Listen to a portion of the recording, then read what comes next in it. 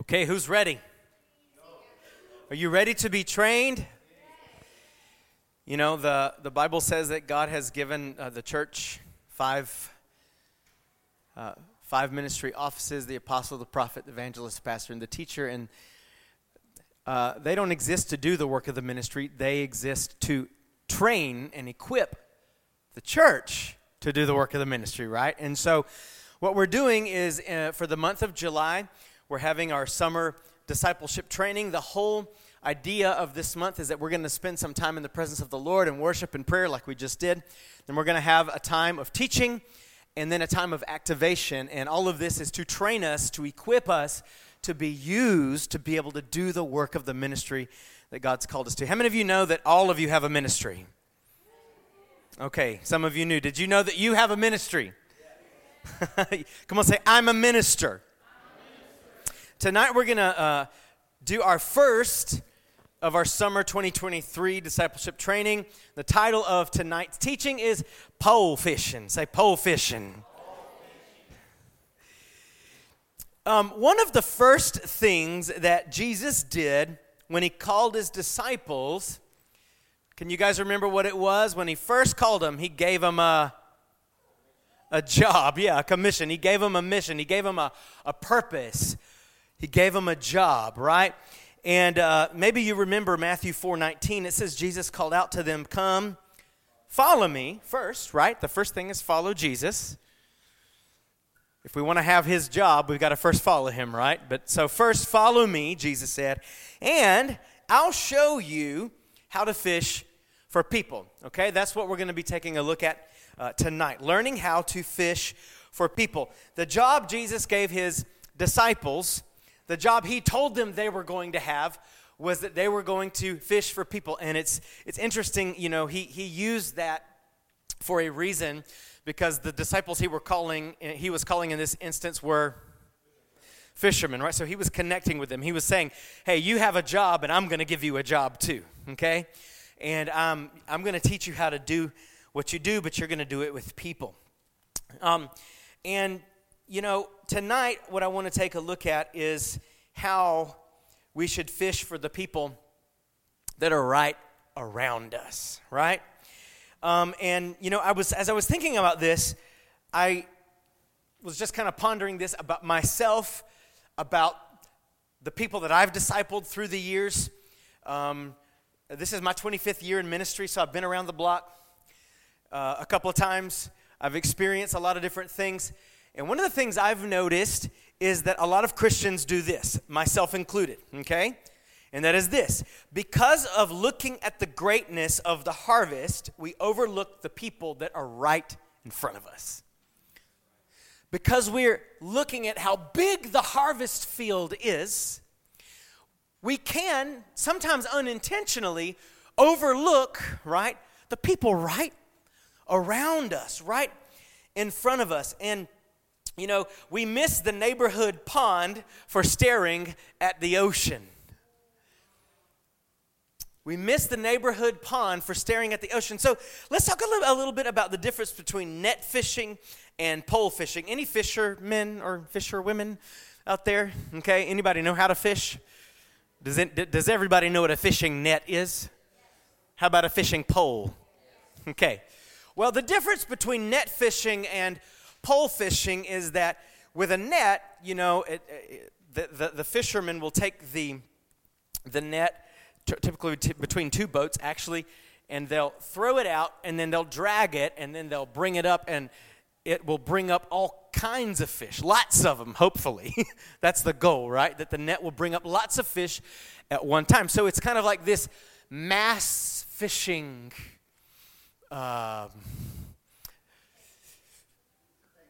technique. Thank you. But pole fishing is what? One at a time. One at a time. Okay? Anybody ever been net fishing? I've been net shrimping. Same idea, okay? Shrimping, okay?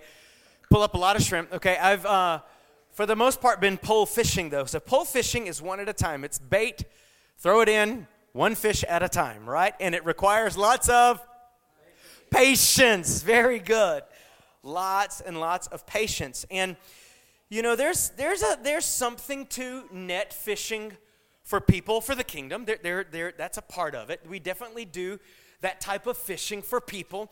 There are times when we do big outreach events or crusades or hopefully sometimes in our services, many people at one time will come in to the kingdom. What we want to see happen in our net meetings, our Encounter Women, Encounter Men, Loud Youth, Wake, Spanish, kids. When we gather together, hopefully, at times many at the same time will come to Jesus.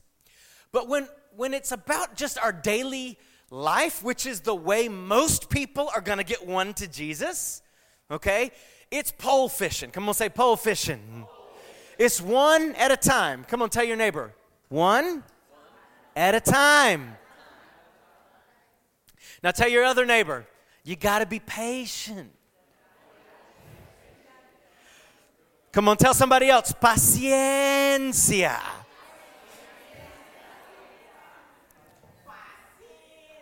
Very good. This isn't the first time over the past year or so, different ones of us have alluded to this, but you guys remember the rich man and Lazarus, right? Remember that story? Jesus told that parable about the rich man who was, it's a picture of death, really. But the rich man, he's been rich his whole life, but he didn't help other people, and he didn't serve the Lord, and he's in torment. He's in hell, right? And Lazarus was a poor old man who was sick, and it says that he begged at the rich man's door or his gate, right?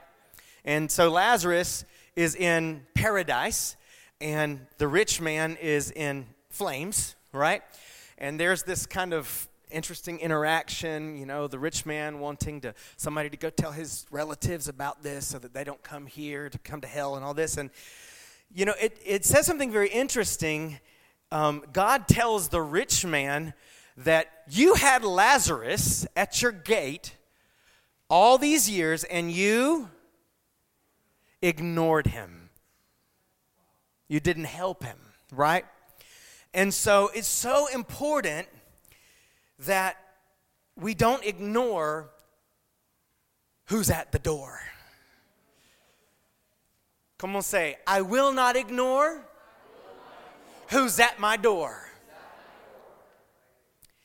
We have to be careful as Christians who believe in the great harvest, and we see, the harvest is great, but the laborers are few, and we have our eyes on the big field that's white, that's full, that's ready, right? Or the big ocean full of fish, when in reality, there's somebody right at our door. That's right. And yes, we're going to go to the big ocean and cast the net. Come on, that's why we do missions and crusades, and that's why we do outreach events and stuff like that, and we're going to always do that. But Jesus told his disciples that the Holy Spirit was going to come on them and give them power. And he said the first place they would be his witnesses was where? Jerusalem. That's right. Eventually to the ends of the earth. But the first place was Jerusalem, right at their gate, right at their door. Come on, say it again. I will not ignore who's at my door. So we don't need to miss the neighborhood pond for staring at the ocean. Because that, the big harvest and the ocean and all the fish out there, it's easy to get enamored with that idea and then do nothing. I mean, way too many of us do that. We're enamored with the idea of the great harvest that's going to come into the kingdom. But the reality is, our part, for the most part, is the person that's right in front of us, are the people that are right around us. So, who or where are the primary people Jesus calls us to fish for? The primary ones. Not the only ones, but the primary ones. Those who are right around us. All right? So, I'm going to give you tonight 4 types of people we should be fishing for all the time. Okay? 4 types of people that we should be fishing for all the time as a part of our lifestyle. Not a mission trip, not an outreach event, but a part of our daily, weekly lifestyle. Okay? And I'm going to give you 3 of them out of John chapter 1. Okay, let's go to John 1, 35 through 49. Are we ready? We have it on the screen for you. All right, you know the drill. When I pause, you read it. Ready? The following day, John, that is John the Baptist, was standing with 2 of his disciples. As Jesus walked by, John looked at him and declared, "Look, there's the Lamb of God." Look at there. John is evangelizing, okay? Pointing people to Jesus. When John's 2 disciples heard this, they followed Jesus. Jesus looked around and saw them following. "What do you want?" He asked them. They replied, "Rabbi," which means teacher, "where are you staying?" What did Jesus say? "Come and see." It was about 4 o'clock in the afternoon when they went with him to the place where he was staying. They remained with him the rest of the day. Let's jump to Andrew. This is verse 40. All right. Andrew, Simon Peter's brother, all right? Brother, was one of the men who heard what John had said and followed Jesus. Okay, so Andrew was one of the 2 disciples of John the Baptist, right? And he was Peter's what? Brother, okay? Andrew went to find his brother, Simon, or we later know him as Peter, and told him, "We found the Messiah." There he is evangelizing. All right? We found the Messiah, which means Christ. Then, read the next phrase. Andrew brought Simon to meet Jesus. Brothers, right? Looking intently at Simon, Jesus said, "Your name is Simon, son of John, but you'll be called Cephas, which means Peter." The next day, Jesus decided to go to Galilee. He found him. Means he was looking for him, right? He found Philip and said to him, "Come follow me." Philip was from Bethsaida, Andrew and Peter's hometown, okay? Philip went to look for Nathanael and told him, here comes evangelism again, "We found the very person Moses and the prophets wrote about. His name is Jesus, the son of Joseph from Nazareth. Exclaimed Nathanael. "Can anything good come from Nazareth? Come and see for yourself." Right? Philip replied.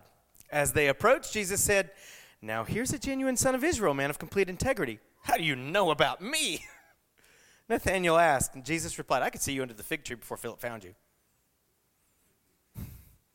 Then Nathanael's eyes got about this big, and he exclaimed, "Rabbi, you're the Son of God, the King of Israel." Okay. The first 3 types of people that we should be fishing for as a part of our lifestyle. Number 1, well, let me give you all 3, okay? And then I'll go through them. Followers, family, and friends. Followers, family, and friends. First, our followers. What is a follower? You say, "I don't really have any followers." And I don't necessarily mean Facebook followers or anything like that. I mean, those included. But followers, when I say followers, I mean anyone you have any type of influence over. Anyone in whose life you have any type of influence. In this case, in the scripture in John 1, it was John the Baptist who pointed his followers to Jesus, right? John the Baptist pointed them to Jesus. He had these disciples. He had influence over them, okay? And he told them to follow Jesus. So the question is, where do you have influence? Where do you have any type of influence? Work, school, society, a club, a team, okay? Where do you have any type of influence? Who are the people that you have any, even a little bit of tug, of pull in their life? Maybe you're somebody's boss at work. Maybe you're just a leader on the job and people look up to you. Maybe at school you're in some sort of place of influence. Maybe in your neighborhood. Maybe you're the HOA dude. I don't know, but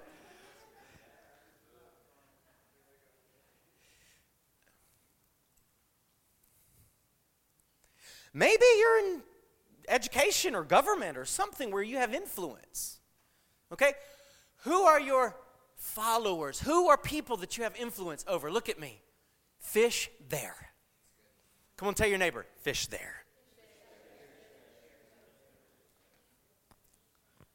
Number 2, family.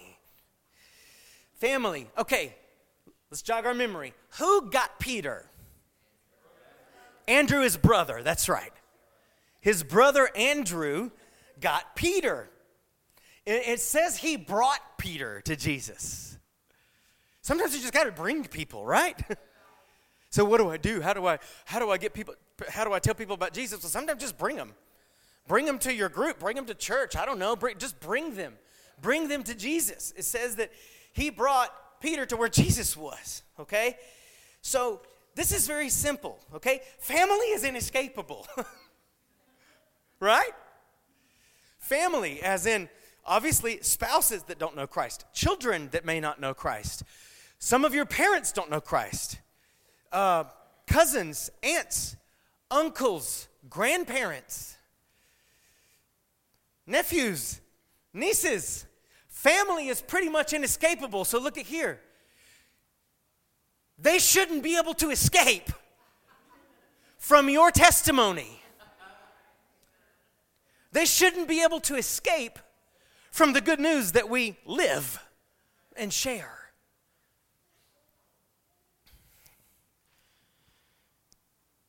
Come on, say family. Fish there. All right, followers, family, and friends. Number 3, friends. Who brought Nathanael? Philip. Who was Philip? They grew up together. They were both from Bethsaida, right? They were from the same hometown. They were from the same town and probably grew up together, okay? They definitely knew each other because he went to get him. They were friends. Who are your friends? I'm not talking family. I'm not talking just, maybe some of your followers, the people you have influence over, maybe they're your friends, but I'm not even, let's set those aside for a minute. Just your friends. Maybe people that grew up with you, that knew who you were before Jesus, right? You got any friends that knew you BC? Okay. How about new friends? Any new friends that you've made lately? I think a good question that all Christians we ought to ask ourselves is, do I even have any friends that don't know Jesus?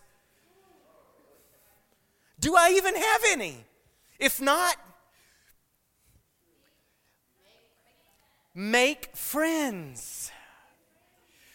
You know, Jesus said something about that. You guys remember what he said about making friends for eternity and they'll welcome you there? Anybody remember that? Use your earthly treasures, your earthly possessions, your resources to make friends for eternity, for heaven, and they'll welcome you there. He's talking about making friends to get them to heaven, and we'll be there together, right?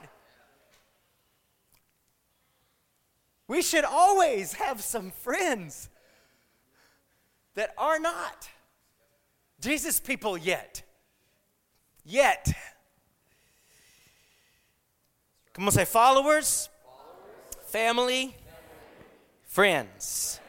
How about a bonus? Number 4 is fellows. You know, with my iterations, you had to have 4 F's. All right. Fellows. What do I mean by fellows? This is just anyone that you do something together with for a cause, right? Like co-workers. You're just together in life. Co-workers, classmates, teammates, if any of you are on any sort of team, sports team, or any other kind of team. Teams at school. Group projects. Most of us have a job and work with other people, right? Or at least go to school with other people. Is anybody in a club? Any sort of club? Very good. Anybody in any sort of interest group? No? Don't have to. You might want to get in one.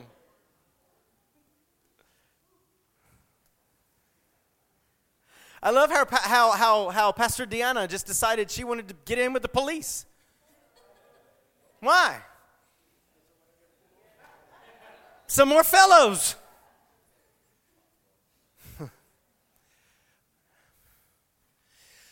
And we all got fellows in our life, right? Fellow coworkers, fellow classmates, fellow teammates. Anybody we're together with in some place for something, okay? They are our fellows. Now, let me give you a scripture for this. Maybe you can remember, what we read in John, but who was the disciple that went after his fellows right away? Like right away. Matthew, that's right. Matthew went after his fellows. So Mark 2. It's funny that Matthew's story is in Mark, but it is. Okay, Mark 2. Jesus went out to the lake shore again and taught the crowds that were coming to him. As he walked along, he saw Levi, or Matthew, son of Alphaeus, sitting at his tax collector's booth. "Follow me and be my disciple," Jesus said to him. Remember, first you got to follow Jesus, right? So Levi got up and followed him. Later, again, almost immediately it seems, just like with the fishing for people thing. Later, Levi invited Jesus and his disciples to his home as dinner guests, along with many tax collectors, his fellows. That's what he was. He was a tax collector. He invited his co-workers over. And other disreputable sinners. His friends, his fellows were not necessarily of the best reputation, right? Jesus didn't seem to mind. In fact, later we read that Jesus loved that. People got mad, religious people got mad at him because he seemed to spend a lot of time with that kind of scum, they called him, right? Man, I'm glad Jesus saved scum. Am I the only one that's glad that Jesus saved scum?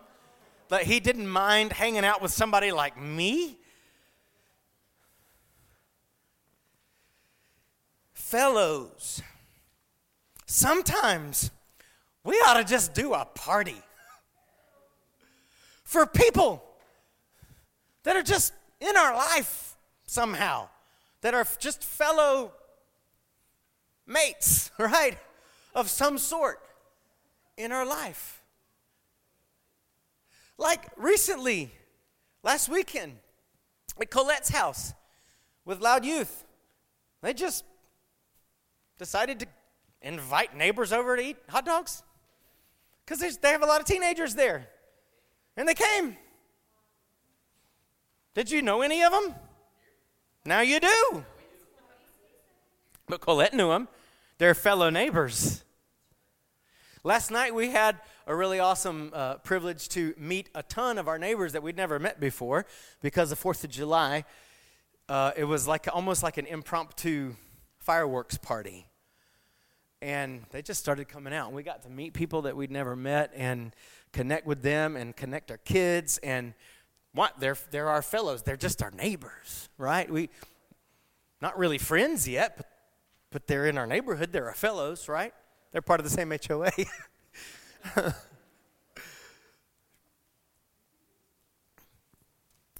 Come on, say fellows. All right.